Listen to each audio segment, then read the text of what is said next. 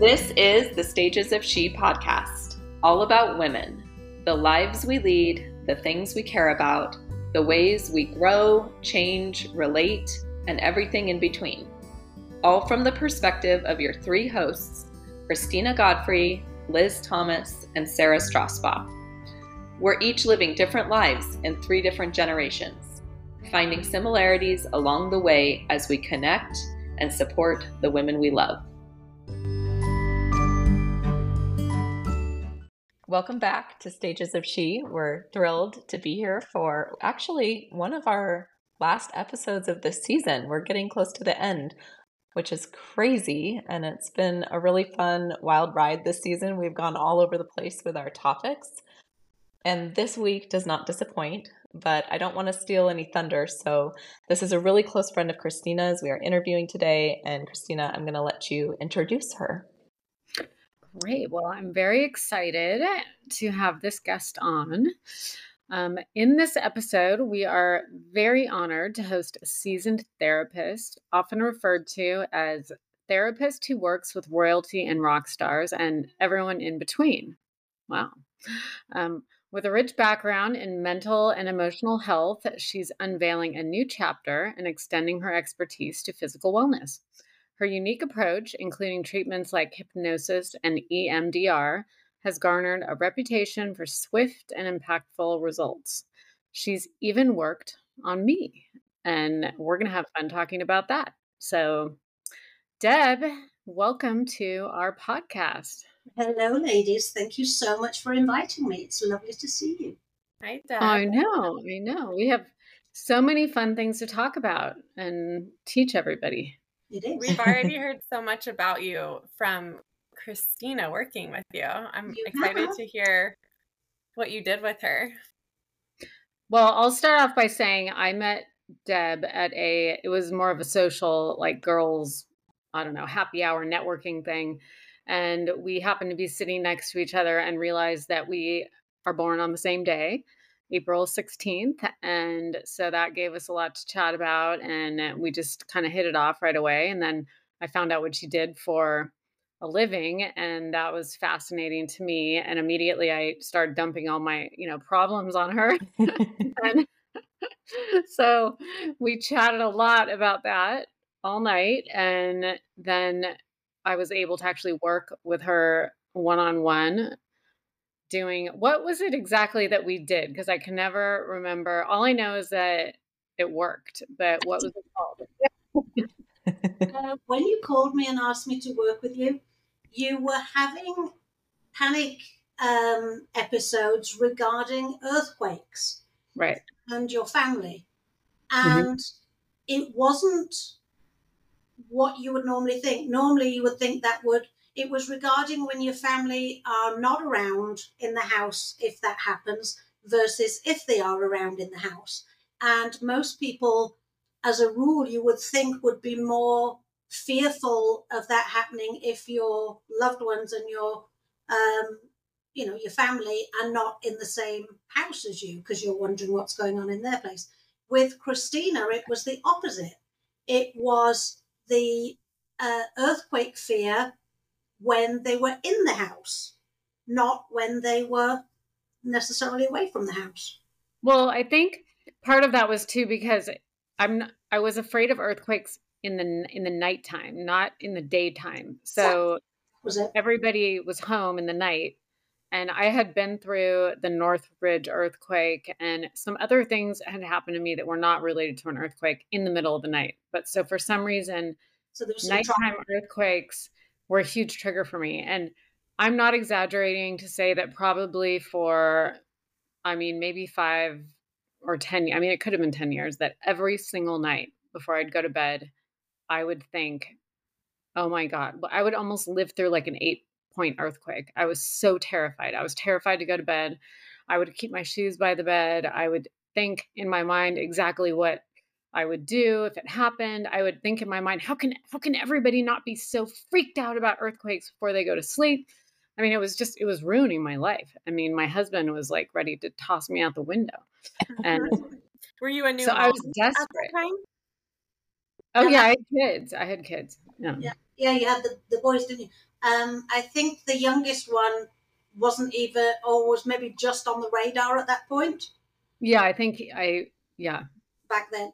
Yeah. So I didn't know the full extent of where the trauma had come from, because that's a trauma response. That's absolutely a trauma response. And I didn't know the full extent of the background of it. And that really wasn't that important. With some kinds of therapy, people want to go right back to the core of things. With Christina, it was about, let's get some relief, because this is not okay. This poor woman every night being traumatized at the thought of going to bed. And now, of course, it makes even more sense. And unlike a lot of therapists that just do one model, they're psychotherapists or they're humanistic therapists or they do CBD or CBT. I use what's called an integrated model. And so I've been doing this now for 24 years. And actually 26 years. And so I've realized that one modality does not fit all. And there are some that I don't particularly use. I'm not the biggest psychodynamic therapist who drags everything back to, the day you were born and you see them for 100 years. I work much more in getting people a quick result. We get started, we get finished. My husband always jokes that I fix people too quickly. Yeah. That's not a bad thing. No, it's not. But I'd never actually fix people; they fix themselves. But that's the joke. So I wanted to look at what was going to get the quickest result for Christina, and different people, as in business people, people that are overthinkers, people that are high achievers in life, are different in how they need to be guided than an 18-year-old that hasn't been out in the world yet. I particularly seem to do better for business people. I work with a lot of people in the media and the entertainment industry. I'm not the best person for a kid who's been obnoxious at 14 and doesn't want to do anything. I've got friends in the industry who are way better with that. I frighten the bejesus out of them. So, yeah, that's not good. I find a lot of therapists that, much to my surprise, are intimidated by high-end business people and celebrities. And people who are great at their job. I've got a dear friend who's really good at what she does, but she freezes the minute she's in front of anybody super high profile. So, but she's great with the obnoxious 14-year-old who's, ruining the household. So you have to have your own insight. You have to have done your own work and know what works. And I love the kind of therapy I do. There's a lot of CBD. It's very humanistic. I always try and put myself in the person's shoes. And then I also use some of these new techniques that are not exactly what's called a therapy modality. So EMDR is an example that a lot of people have heard about now. Hypnosis is great. I do a lot of guided imagery, which surprisingly brings up things in the subconscious that you'd forgotten or weren't. Say, for example, you hadn't remembered why you were so afraid of earthquakes. We would have done some guided imagery and we would come back and it would have come back to you. What had happened. Because some people with the trauma, it blanks out the episode. I feel like we did something where I can't describe it, but I was looking at a wall and what is it? Now, this one, which I love, and it's not very well known, and it's my kind of secret weapon up my sleeve for things like this, and it's called hemispheric brain integration. Yes, okay. And it's phenomenal for anybody with anxiety, PTSD, phobias, and things like Christina had, where what has basically happened, we have two lobes in the brain, so we're basically working with three lobes. There's the right side, we hear somebody who's left-brained. So there's the right side, the left side, and then this prefrontal cortex here, which is what makes us all the same. Often what happens, I'm fascinated with the brain. That's much in part why I came to work in Southern California in the beginning. I'm in Vegas now, but I was headed to Vegas. I was headed to SoCal because of some of the great work being done by Dr. Amen. Oh, yeah. I'm all about the brain. Yeah. And it's funny, a lot of people are now kind of going on that bandwagon. I've been there for 24 years. But so basically what happens is the brain is meant to take in information on one side and then take it in on the other. So the left side, which is the facts and figures and data, all of them kind of things. What we call the right lobe is the side that has the imagination and the spatial awareness, and basically where more of your anxiety tends to hang is there, versus the left side is a bit more of the black and white, facts, figures, data. So what's meant to happen is we have an experience, we take it in through our eyes, ears, and physically, the feeling of it, emotionally.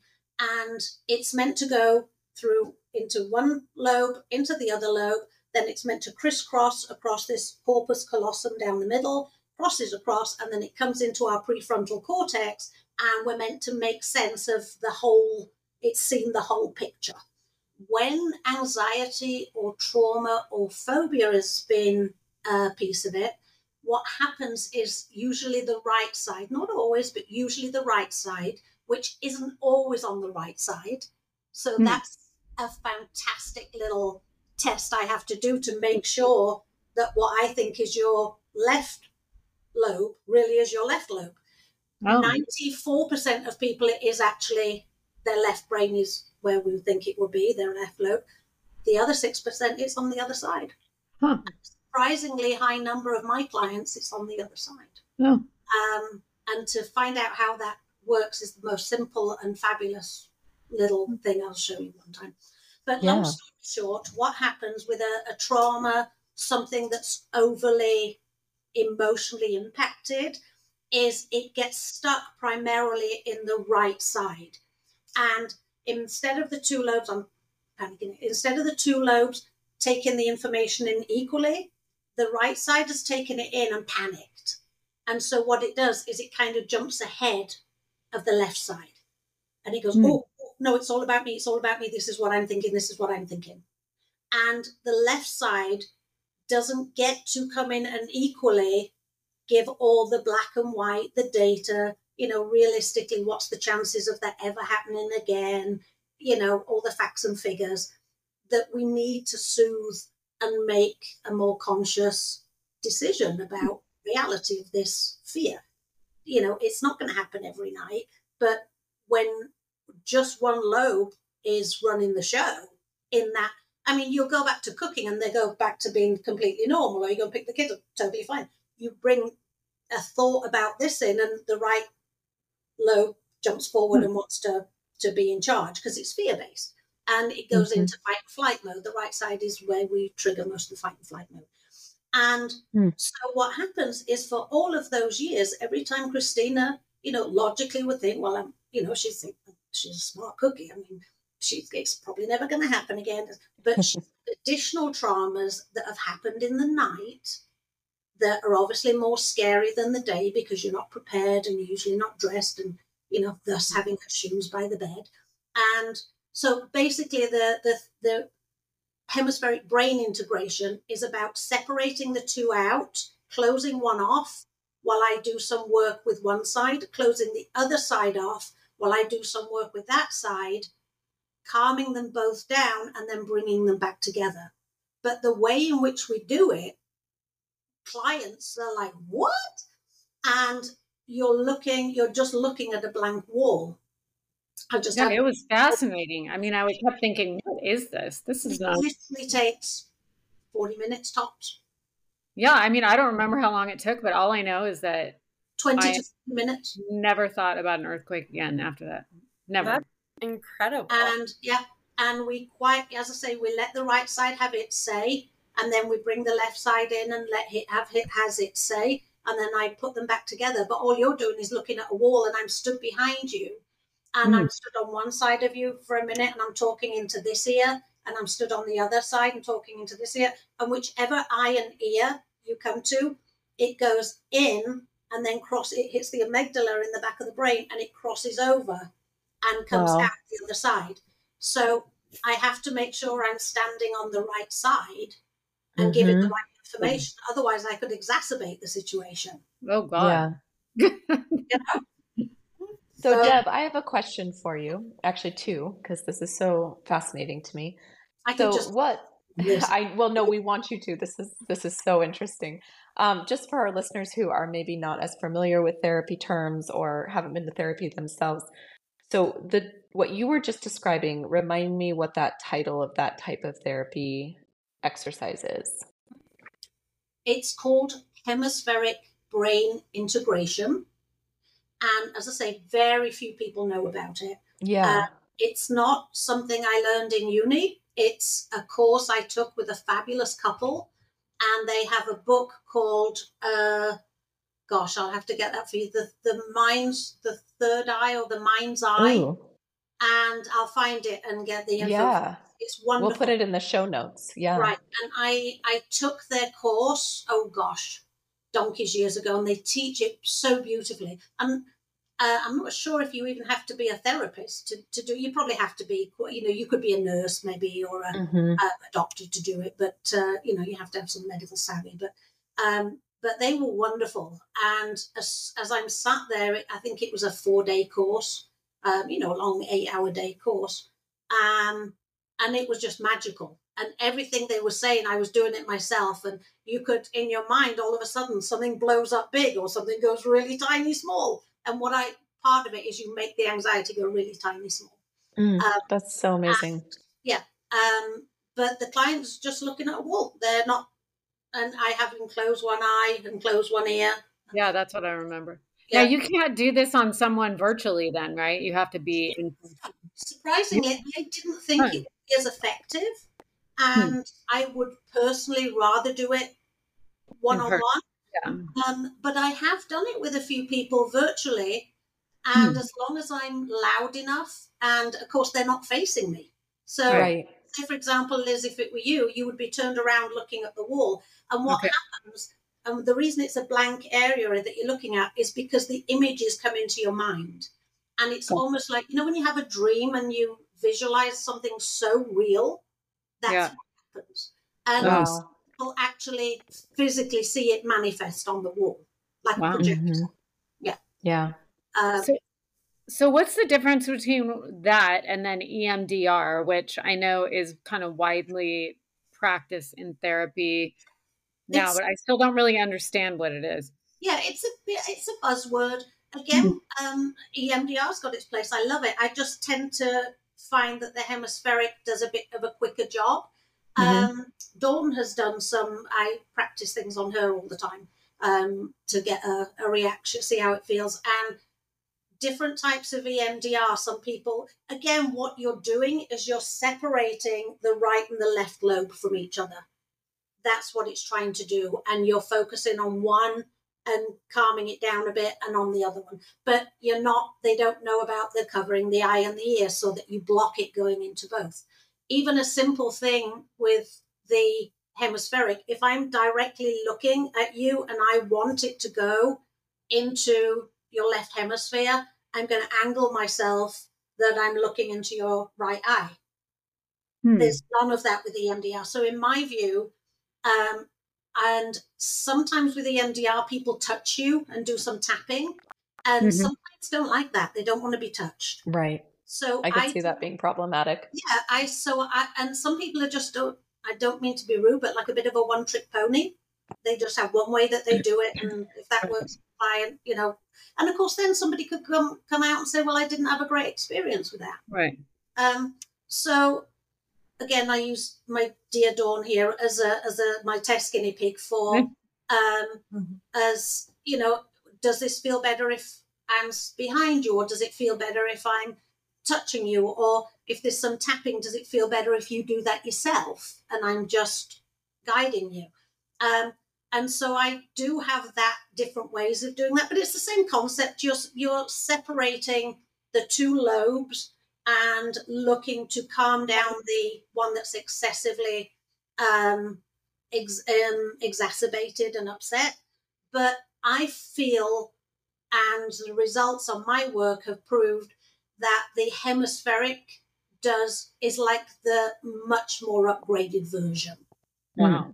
And this may sound silly, but I'm thinking, wow, this explains a lot about me and my husband, because I think I live on the right and he lives all on the left. completely. Now, if you could integrate our brains, I can't. it might work better. What I can do is show you how to understand his and how to respond in a way that gets more of the response you're looking for. Oh, that would be fascinating. That's fun. Yeah. And fascinating is a good word. I just think it's fun. I love it. What I'm loving with the hemispheric is I'm finding many people just have one session with me and might do something else with it. And they're going, oh my God, that's gone. I've got a very high profile, wonderful lady in New York that runs the world over there. And she was having some anxiety. That's the one where we tried to do it. We did it virtually. Very cool. And it worked. But again, she's switched on and she's therapy savvy, and she's actually a PhD herself in something else. Right. So she didn't have time for it not to work. So she was going to make it work. Right. Trusted the process. That's a big part. Right. And I actually had another client who hadn't flown for 26 years, she went through menopause and got panicky about things, and she hadn't flown for 26 years, which really, stifled their holidays and everything like that. And I did 2 afternoons with her. I did this, and we did some obviously the counseling first, see what it was. And then we did the hemispheric with her. And she's not a very therapy person. So she was a bit, dubious. And then go home, have a quiet night, do what you do. The next day I took her down to the local airport and we parked, and I took her to check in, and we walked through, and we did just do a walkthrough scenario. Within a week later, she's flying all over the place. Wow. 2 afternoons. At what stage do you recommend someone does the hemispheric therapy? Like when the phobia is inhibiting their life, when they first notice it, like when should someone... That's a really good question. I think anything therapy-wise now, luckily, I live in America on purpose, because you guys are so far ahead of being accepting of this kind of thing than back in Britain. And I think it's when you're finding it affects your life, when it's robbing you of peace of mind. And as Christina said, at nighttime, you're not going to get anybody much smarter than Christina. You know what I mean? So if just logic were going to work, was going to work, she'd have had it sorted. She wouldn't have been. Oh, I mean, I would read statistics. I would try to read them every night before bed. Okay, the chances of this happening are, and I can't even explain to you the fear. I knew that there was something that was beyond me being able to, fix. And I think, what about something that isn't so specific? Because I get general anxiety that I seem to off and on get anxiety and I'll attach it to something. But when it's just not so specific as an earthquake or a fear of flying, how do you handle that? Like if someone wants a quick fix, but you can't really pinpoint where it's coming from. CBT is great for that. And again, as I said, what is that? CBT? Cognitive behavioral therapy. Oh, okay. So that's more traditional. Yeah, and it's used in addiction all the time over here. Right. And I find it has its place. In England, they hate it. They're frightened to death. Yeah. Even my professors were like, oh, nobody wants to go on and do that. I'm like, well, I do. I just have a very open mind and I love to learn. I have to learn something every day. And I can learn that from a 5-year-old. It doesn't need to be a professor, But I think it's trying to go, what I do as well, I'm not your average therapist. I don't mean to say I'm not your average therapist. There's wonderful therapists out there, but I run my business differently. And it kind of became organically like that, I guess, because of my clientele. But I'm not the therapist that you call and you can get in a week on Thursday at 3:00. With me, I work worldwide. And that's because a lot of my clients travel. And I work, you can book a session 24/7. So if you need a Sunday night at 9:00, because that's when the kids have gone to bed, then Sunday night at 9:00 is what we book. So I like how because some people need help like now, and when you have, I mean, I've been to traditional therapists and you go every Wednesday at 3:00. Well, what if, sometimes at 3:00 on Wednesday, I'm feeling pretty good and I don't feel like I really need it. But on, Thursday at 7:00, I'm freaking out. And I love that I can contact you kind of on the fly, and you might not be able to talk to me that moment, but you'll say, in 3 hours, I'll call you, or tomorrow morning, or usually it's within an hour, because if I'm already on a session, a lot of my sessions, people do a lot more. And that's another thing. I don't do the 50-minute therapy hour thing and ding, ding, ding. Now it's time to stop, go home. And now drive and concentrate on that and forget everything you've just worked on. So I'm actually, a lot of my clients, especially in the beginning, they like to do more because they've got a lot built up, and so you choose how long you want your session to be. If you need it to be 2 hours, if you want it to be, if it's a first session, I always leave extra time for people. If it needs to be 20 minutes because you're new to this and you're a bit panicky, that's okay too. And I just charge by the minutes used. So it's not that you use 20 minutes, but I'm charging you for an hour anyway. Right. Who does that? So a lot of my clients just put some money on their account and they'll shoot me a text and say, Deb, can we chat tonight? Or, like Christine and I are going to talk after this about something that's cropped up, or, tomorrow or whatever. And we just look at our schedules. And again, my people are busy people. They don't need to be sat an hour driving somewhere and driving back. Right.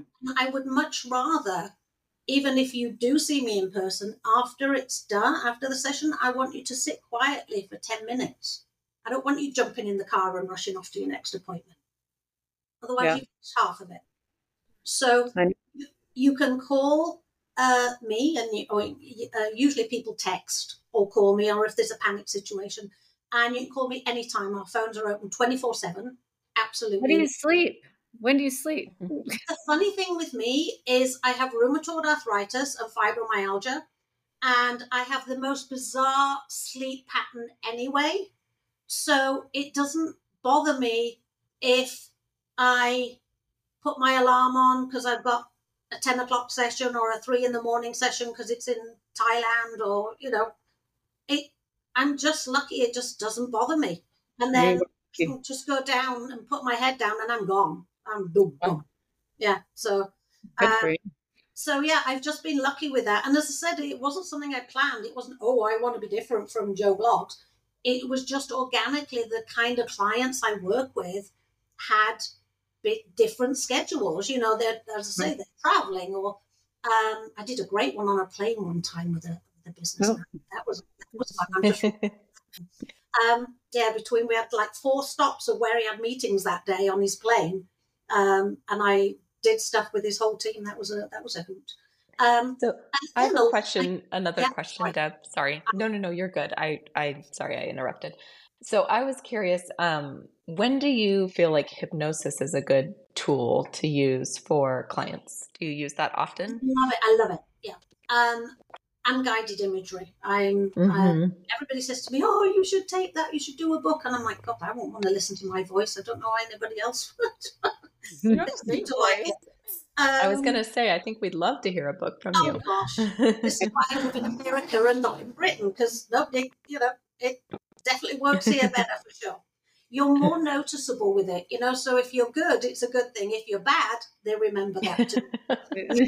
better do your job, good girl.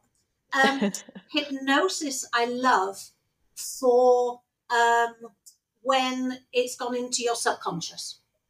And like you were saying, Christina, what if it's something that's a more generalized anxiety versus a specific, I need to work on earthquakes. And again, we may do some guided imagery, or, I'd sit with you, you tell me what the issue is, and then I'd put my wheels together and think, okay, what do I think will get to the core of what is the trigger for this? And hypnosis, I find, is wonderful for that. So it's not like you'll work with me and we'll just do hypnosis every time. We'll do what we're going to get you the best results for with where you are on your journey. And if hypnosis, and another thing I always do when I start with a client is I give them a 15-minute chat free. So when they call or they book a session, we just chat for 15 minutes about what it is that's going on with them, what they think they want to work on. And I can figure out if I think I'm the best fit for them and it's something I can help them. And if it's not my wheelhouse, that I know people that are better at it than me, I'll guide you over to them and I'll give them a call and say, I've got this person that I think would be, work really. Like a spoiled brat teenager. I'm he's got to freeze when he sees me. With therapy I'm just becoming, I'm too, get things done. I'm not your coffee and sympathy brigade. That's not me. People way better than me. Therapy becoming like more and more common, and people are more open to it now. It seems like more than ever. Do you find that people are coming to you and they want to solve like every little issue and they want things to be just perfect? Like, how do you address that if they're coming to you and you're like, you're fine, like you're just trying to be too perfect? It doesn't really happen like that. There's usually a trigger that has happened that has made them come. And I tend to work, I don't mean to sound snobby, but I tend to work with, as I say, more business people and people that are a bit more established in their life. So I'm not working with somebody who has to see me or they can go to court. You've got a slap on the wrist and you better see a therapist, or, you're going to get 10 days in jail or something. That's not my clientele. Not intentionally, it just doesn't my clientele. So people tend to have had something that's been a trigger, and they'll either go, you know what, this is happening too often, or I'm getting too much of a feeling in my stomach. And again, a lot of people, business people, are perfectionists. How did they get to where they are? Right. OCD is a big thing. Mm-hmm. Yes. Where people panic with that. Now, again, I would wish I could dose out some OCD to a few people. Decorate around a little bit, because a little bit of OCD gets stuff done. There's nothing wrong with it. Oh my gosh, that's so true. No more OCD. Oh, my husband thinks I do. Yeah. The answer to all of this is balance. Mm-hmm. And a lot of the people that I am blessed to see have lost the balance. Whether it's they're working too hard and it's at the cost of the family, or it's at the cost of their health, or especially when I was in Newport Beach for all those years, how many businessmen have fought for. My heart really went out to them. So many businessmen that have worked their tuckuses off to get everything right, and married the prettiest girl, and got the beautiful kids, and got the big house on, in Spyglass Hill or whatever. And, they were taught you do well in school and you go to college and you do this and you become an attorney or an accountant or whatever. And they're working and putting so much into that they're becoming disassociated with their family. Yep. We see that a lot here. All the time. And then the other thing I get with that, or they come home, a big thing, especially for business people, is they don't know how to naturally, because we're doing stuff now we're evolving so quickly, quicker than our brains can adapt to it or our bodies can adapt to it. So we have to put it in place. Otherwise, it's going to take hours for it to manifest on its own.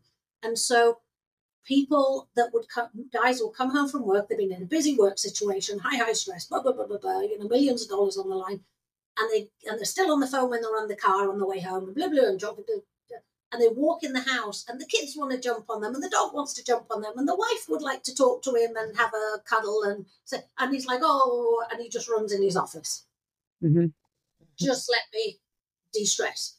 And they run into their office, and usually then the drinks cabinet pours out, and the vodka comes out, and they haven't learned, or not even learned, they've never been told how to disconnect from work Joe, and now I need 20 minutes to transition to home and dad and father and husband and puppy owner, and to that person who is the one we all fell in love with.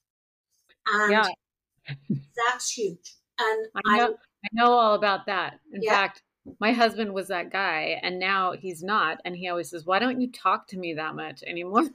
I said, because you trained me not to. You could come home from work and I couldn't talk to you for half an hour, an hour. So now I just don't talk, because you've got, a 15-year habit or whatever of letting him come in and disassemble his thoughts. And so a big one I have, and it only takes 20 minutes. It doesn't take much at all. And usually if somebody's 20 minutes or further away from where they live, I love the car journey home, whether they've got a driver or they're driving themselves. I treat everybody the same. You can be the chimney sweep or the president. You get the same treatment from me. There's no airs and graces. But that 20-minute transition home, instead of still being on a call and still being on work base, I use that all the time. Now, not everybody's 20 minutes away, but it's great. First thing you do is you get on the phone and you call your wife and you say, hi, honey, day's over, I'm on my way home.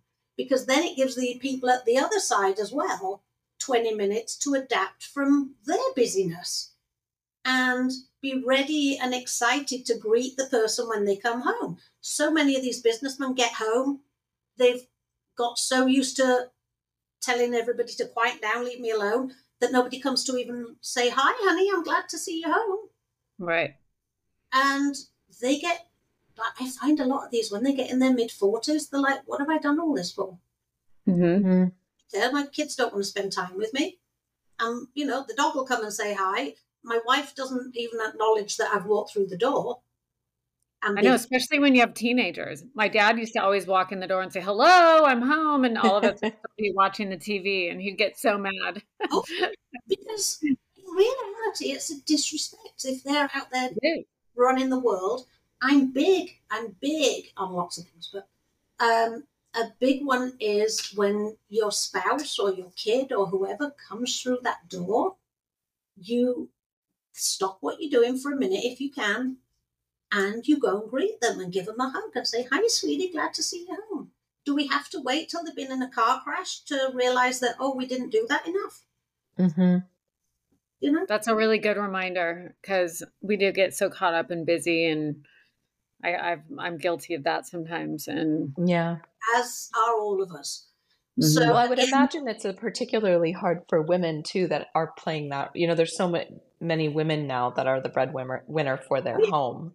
Yep. And that must be psychologically very hard for a mother to come home and probably have that same need to unwind and reaction from those who are at home waiting. It doesn't have to be a man. It can be a woman. And it doesn't, it's any... in this day and age, it can be the kid who's the superstar. Right. And the money winner. And, good point. So I love that, reconnecting with a quick call or a text to say, hi, hon, my day's over, I'm on my way back, and can't wait to see you all, even if it's not true. If they get that in their mind, then you can manifest it, and then also courtesy, just for them to let you know, because I can't tell you how many times I'd be wondering, when is he coming home for dinner or to help me with these small kids? And I would, be calling him, and he'd be annoyed that I was bugging him. But if you just knew that they would let you know when they were on the way home and give you that heads up, it's like it's a common courtesy. Yeah, it makes such a difference in They do. And then, as I say, the biggest thing I think is mindfulness. Mhm. Slowing down, getting back to basics, trying to remember why you're even with that person, even if things are not going great. I am a huge proponent of, at the end of a busy day, the world's out there taking its toll on us all, whether we're in traffic or doing something, or, there's always something. That when your family walks through that door, it's like home and safe. Mhm. My bunny's home. I call people every bunny. My bunny's home. And make them feel that it doesn't have to be silly and over the top, but just make them feel that, oh gosh, I'm so glad you're home, sweetie. You can get into how was your day, or do you need to decompress and all of that. But, oh, honey, I'm so glad that you're home. It's so lovely to have you home. And then at the end of the day, you lock that door and, you make your home be the sanctuary that you need, your husband, your kids need, your animals need, everything, because we need to decompress. And that world's about to set on us again in the morning. Yep. Good or bad, but the busyness, we're not designed for the busyness. Yeah. What are some other ways that people can decompress?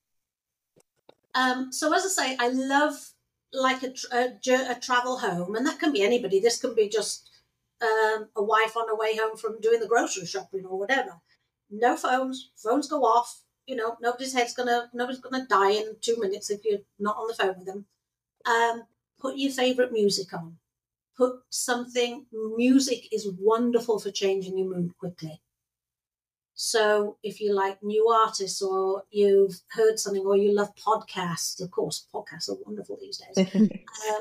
Or just not too relaxing that you're not driving safely. But if you're, lucky to have a driver and you're in the back, by all means, have some guided meditation going on, or call me and we'll do a session while you're on the drive home, whatever you need. But taking that time out, I love music. I love smells. So when you transition, especially from your day, just go in and put a little bit of either your favorite perfume or smell even a simple smell an orange, scratch an orange and smell an orange. It's come back to basics, come back to the small joys of everything. Animals, of course, are a win as long as they're trained. I hate when people when you come home and it's ripped your garbage can open and peed all over. Yeah, that's not as relaxing. Why did you leave the garbage can open? Usually it's lack of exercise. Yeah. The garbage can is trying to say, hey, I don't like the food you give me, or hello, can you please notice me? I know. So I was an equestrian, a professional equestrian in my early days, which is probably why I've got rheumatoid now, my husband thinks. So I'm a big animal person, big animal person. But of course, having a snuggle with your puppy or your cat, or you're talking to your bird or whatever it is, I love it. Right. Yeah. And balance, mindfulness is big. Balance is big. So again, if you need a night a week where you're just with your girls, your besties.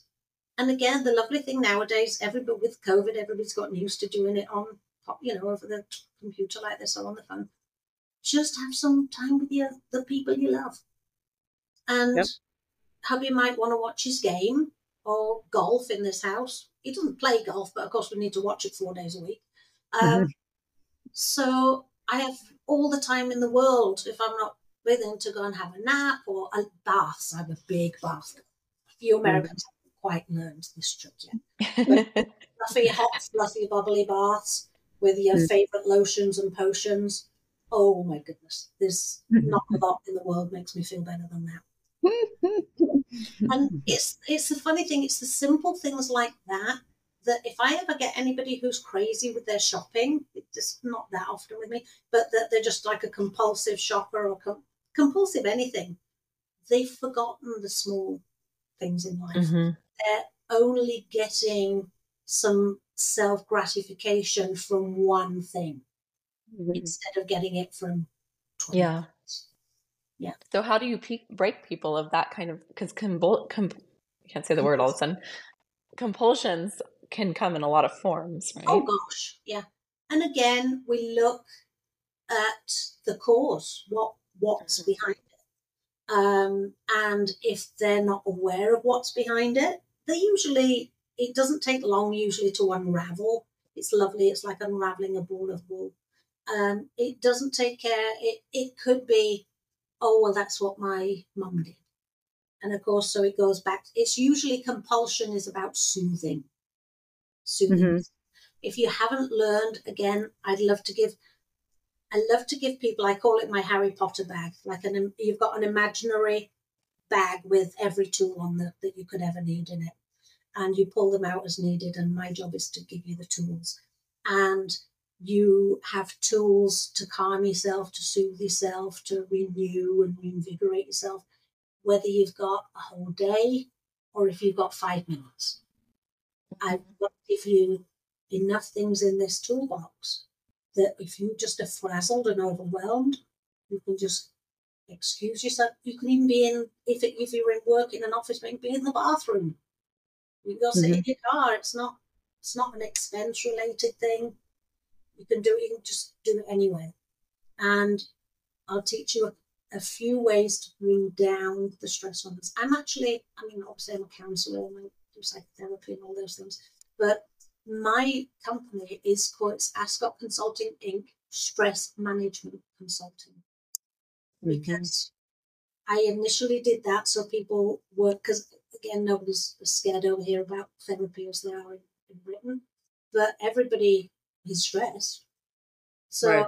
If they're willing to go and do some work on their stress, whatever it is, as opposed to, I'm not going to go see a therapist. So whether we're doing coaching or, proper psychiatric therapy, or whether we're doing psychotherapy where we have to check what meds you're on. And I often go to the doctor with you and I get to monitor, of course, all across that. So that's great. But I want it to be inclusive for people. I want everybody to think that, and especially, again, somebody like Christina, who's an avid reader and smart as a whip, taking that in, you take it in a perspective, but just every now and again having a session to process it, everything you've learned and read over every book. If there's a book out, she's read it. I can't even get to read everything. I just say to Christina, what do you think of that one? Because we're like-minded. I'm like, okay, compulsion. If you like it's a good one to have. Then I'll get it and I'll glance through it.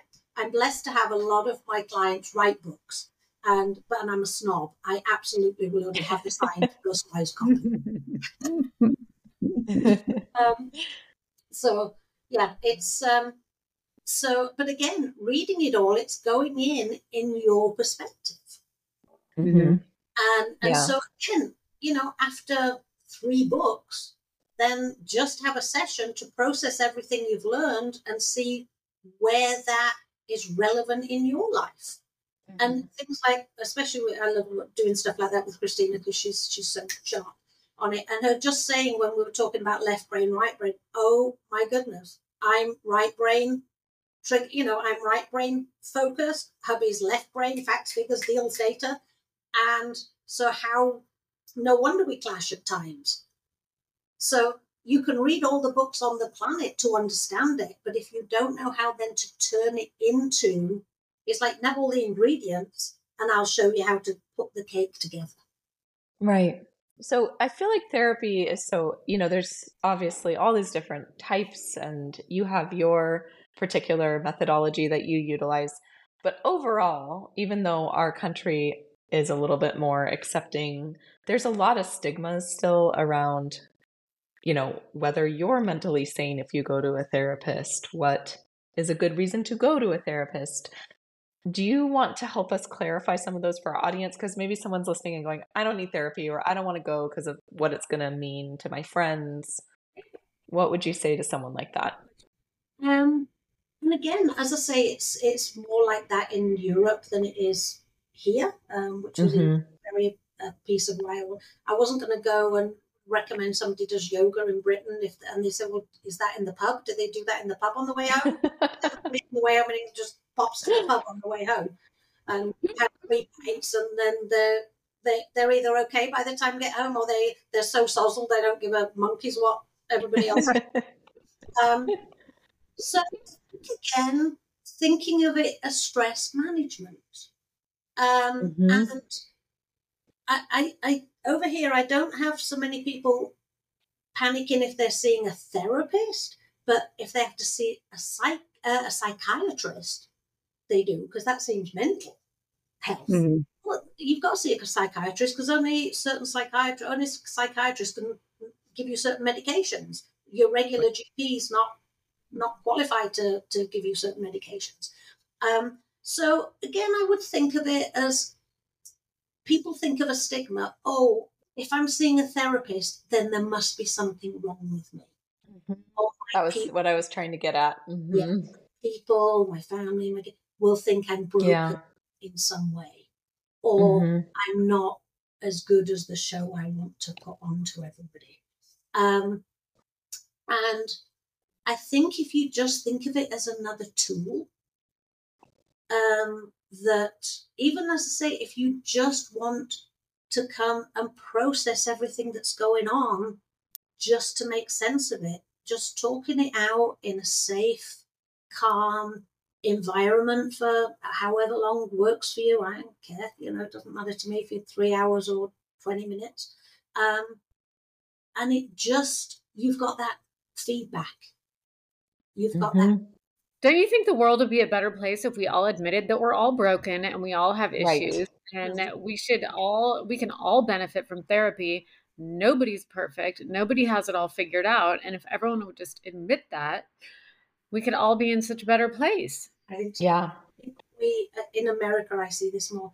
People put such pressure on themselves. I know. It's ridiculous. And I have to say, being in my 50s, that is one thing I'm seeing so clearly now. Is in my 30s and 40s, I was probably trying to be perfect at everything, be the best mother. I mean, I was piling on all this stuff. Now I don't feel that pressure anymore. I just don't. Right. Amazing. It's really a really funny thing. Again, the brain loves the word permission. Key words that it just loves. And again, if you don't want to do therapy or you're scared to start it, just start journaling. Just start free writing and see what comes up. And if some stuff comes up that you think, I could do with bouncing this back off somebody. And, people have girlfriends. There's a lot of people that you could do that, but do you want them knowing all your stuff? Not everybody wants everybody know. It's different if you've got a bestie. Or you're lucky enough you can do it with your husband. But again, just because you're going to seek some professional support with something I go to see a professional to make sure my tires are good on my car. So if I'm curious about something or something's cropping up too often that's not a good thing, is it a me thing, or is it a them thing, or is it the way we interact? We're not doing that right.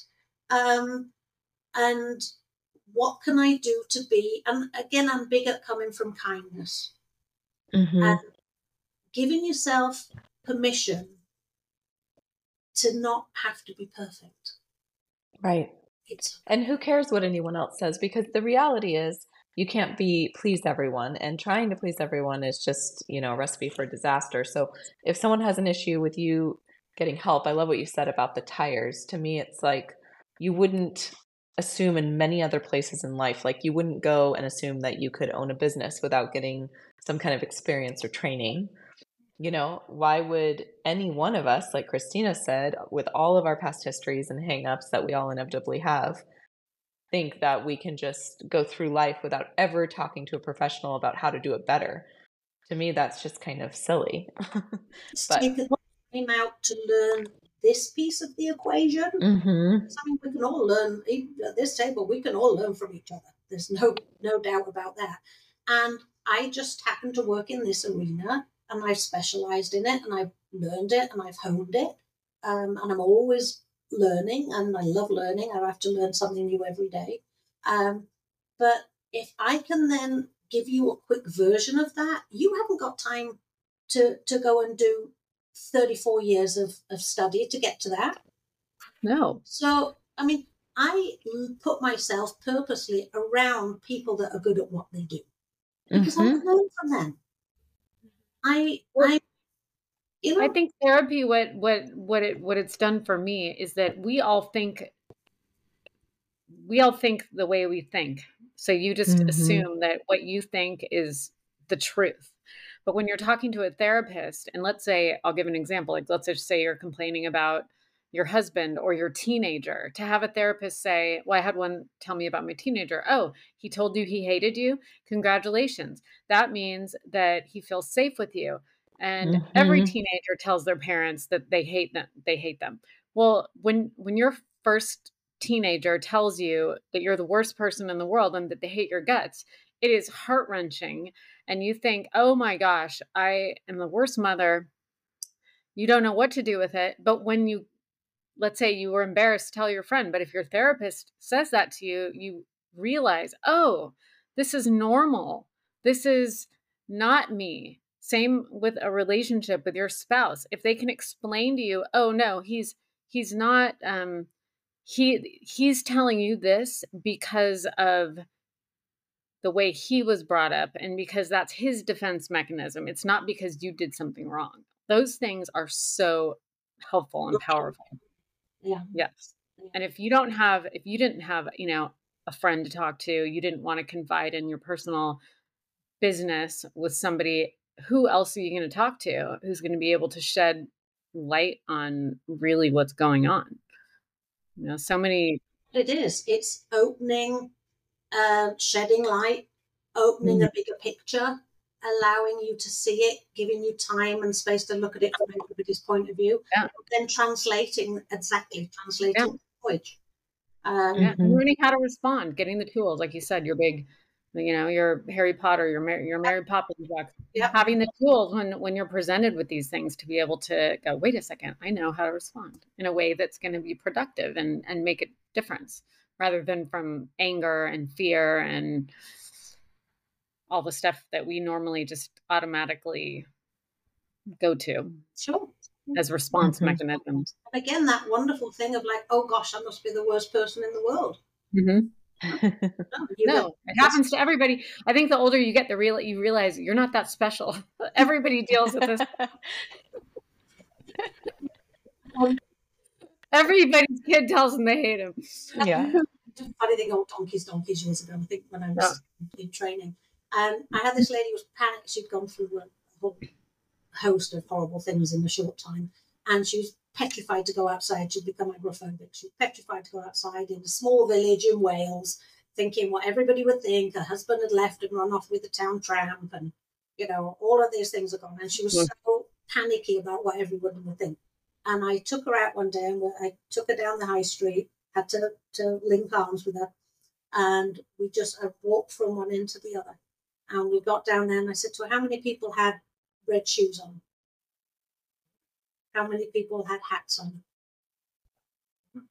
Right. How many people had dogs with them? I said, so why do you think they're looking at you? If you didn't notice them and you're hyper aware and hypersensitive, it gives a hoot. They're too busy focusing on their own stuff. And then she got up courage the next week to go to the hairdressers on her own.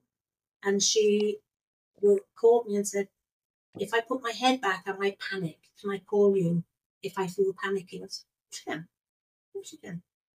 And she didn't call me because she did fine. But she said, knowing that I could made the whole difference. So I would like to be somebody's little comfort in their pocket. That if something crops up, I've got people through horrible divorce situations and all sorts of things. And if I can just be their safe place to call or to reach out to or text to. And it brings them a bit of, it's okay, I'm not doing this on my own. I'm not doing this on my own. Yeah. And I'm like, it's okay, I got you back. That's what so many people need. So I'm not embarrassed to admit, I mean, my husband and I have gone to therapy together, and it saved our marriage, because you think about it, you know, we had things that we had to work through that brought us there, like a lot of individuals come. But I'm so happy we went, because honestly, sometimes you can just be cruising along too in a relationship and realize you've gotten so distant. And now we recommend it to all our friends. Some of them are willing and some of them are not, because it's just, we have so many more tools now. And just the unity of having this third party help us together was very wonderful. And so I can see that it's like that connection point with someone, just to know they're there and you can I wish bounce things off couples of would them. do it much earlier on I when they're not agree. having. I think, you know, by the time a lot of people end up in a therapist, you know, office, it's too late, because it's like this last ditch effort. But if you just started when you were feeling some stress in marriage, when it, you know, just raising kids together and trying to be on the same page and having someone hear both of you out and to say, hey, well, let's try to come up with a compromise. Or I think that is so huge and could really help so many people probably not end up in divorce because they didn't wait too long. Or one of my best friends who this should be taught in schools. Totally. Those tools. Or as my best friend discovered, she went to therapy with someone before they got married and realized she didn't want to marry the person. Oh, yeah. And so, just do comparative. You know. It's not a bad thing. Not a bad thing. Yeah. And I love working with couples. Obviously, I work with a lot of people on their own, but I love working with couples. And I really, kudos to your hubby for going with you on that, because a lot of them are intimidated. And because they know you're going to tell us we're right and they're wrong. Right. But, you know, weirdly, that didn't happen. I was wrong on a lot of fronts. No, I mean, we both were, but it's 50-50. That's what they discover. Now he sees it totally differently. Right. You know? Again, seeing a woman therapist, they're like, oh, she's totally going to take the side of my girlfriend. Well, if you know or think that, it's usually because you know that you're doing some pretty shitty stuff. Right. But Probably. if it's because I'm a woman, and so I'm going to side with a woman. I mean, I have a client who flies in from Chicago once a month. Him and his girlfriend just fly in and we do a 2-hour session. Well, and if you're a good therapist, you know how to talk to a man so that they think you're on their side, but you're really getting them to understand what. And as I say, 70% of my business at times is businessmen. Whether it's a big issue that they're having, or a family issue, or you know, going through a divorce or whatever. But yeah, it's about, as I say, I love working with couples, and then often what happens is then other family members that might be a part of it. I was working with one guy, then his girlfriend came in on it, then his mother, we realized, was a trigger for a lot of things and causing quite a few problems. So mum kind of almost got an intervention from the family and said, Mum, you need to go to some of these sessions, because, you know, we all live under the same roof and we're triggering each other with this stuff. So that's lovely. What has become one of my most favorite things is a lot of my clients, they're not with me for 10 years, you know, doing therapy. They're with me, they'll come, oh, this is cropped up, can we work on this? Okay, something's going on with this. Okay, let's work on this. We work on it, we're done, off they go. Text, and we check each other on Facebook now and again. And then when something crops up, they give me a call again. Oh, we're dealing with this. Can we do a few more? What's lovely is a lot of my clients now from here, because I've been here 20 years now, are kind of become friends, like Christina. Or actually, we were friends first, and then we did a little bit of work. But I wouldn't really call you a client, because you do a bit of sporadic work here and there. You know, you've done 6 months of stuff with me or something. You say, oh, this is cropped up. Can we work on that? Okay. Right. But what I'm loving now is some of my clients from forever ago are giving their kids my phone number. Right. And when they go off to college, they're like, you know what? If there's anything happens and it's not something you want to talk to mum and dad about, It's personal, it's sexual, it's whatever. There's Deb's card. We've got it covered. We'll cover the bill. You could text her and call her at any time. And that just happened with one person. And I'm like, oh gosh, how awesome is that? And then it just started. And I never suggested it. It just, you even recommended me to a friend of yours in New York like that. I did. So, I know.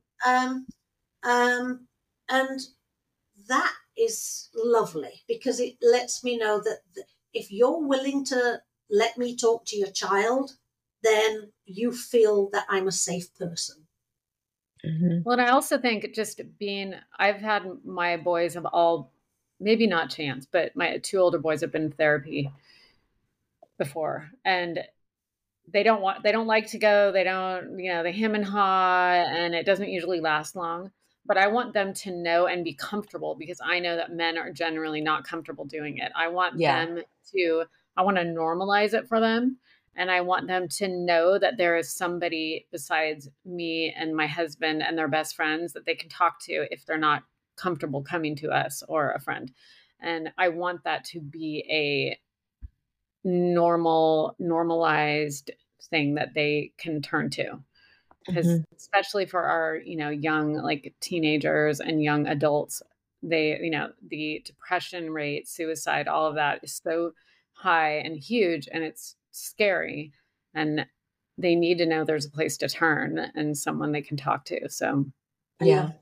The words you just brought up there, Christina, is normalizing. Right. For everything. Yeah. We're not the only one doing this. We're not that special with it. It's no, and I think because I look at my husband, who's kind of more of an old school mentality, and if it was more normalized for him, I think he'd be more open to it. Although he's open to me talking to a therapist, but I don't think he thinks he makes. But I want my boys, especially men, they don't talk to their friends the way that we do. We talk to our girlfriends and get a lot of stuff off our chest where men don't. They talk about sports and business, and they don't share feelings. Yeah. And balance and normalizing is huge. Yeah. Well, I wish we could talk forever. We're going to have you back on. Yes. Thank you, Deb, for coming on and sharing your wealth of knowledge. You have so much information. As you know, we're old and we know a lot. We're just old. It's wonderful. On a lighter note, we like to end with a question that we call Let's Get Personal. And so with the holidays coming up, we want to ask you what your favorite holiday tradition is.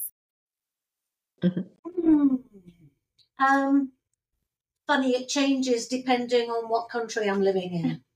When hubby and I, my biggest achievement, I think, or one of my proudest achievements, is I've been with my boy for 39 years. And I was only 22 when I met him, and he whisked me away. And here I am at 61, and just miss him if we're away from each other for 3 hours. We're pathetic. Much in part, I'm sure, because we haven't got kids. Definitely. Yeah. So when we lived in England, which is cold and rotten and, rainy and horrible, which I don't do anymore, our favourite holiday tradition would be Christmas, because we would go away. That would be when we got our break. We would take 3 weeks off. Nobody else in our industry did it because they were panicking about money and that. And we were like, no, if you go away and you have a good break over Christmas and you're away from the cold, and why spend a fortune on Christmas trees and all of that stuff? Just, we would hop on a plane and we're out. And we're in Thailand usually. Amazing. Yeah. Or ironically, Mexico, which we've never been to since we've lived here, but we would go from England to Mexico, to Cancun. So that was always a lovely tradition of, it was our time to relax, to reset and get ready for the upcoming year ahead. And then, we'd have a get together with all the family when we were home and do prezzies and things. But it was about him and I rebooting and having time together. So that was always my favourite one in England. And we did the same for birthdays, and that would scoot away. In England, anytime you can, you get on a plane, you get out of there to the sunshine. Of course, we don't need to do that here. Well, thank you again for being on. Thank you to our audience. We will put all of this wonderful info in the show notes, and we appreciate you tuning in.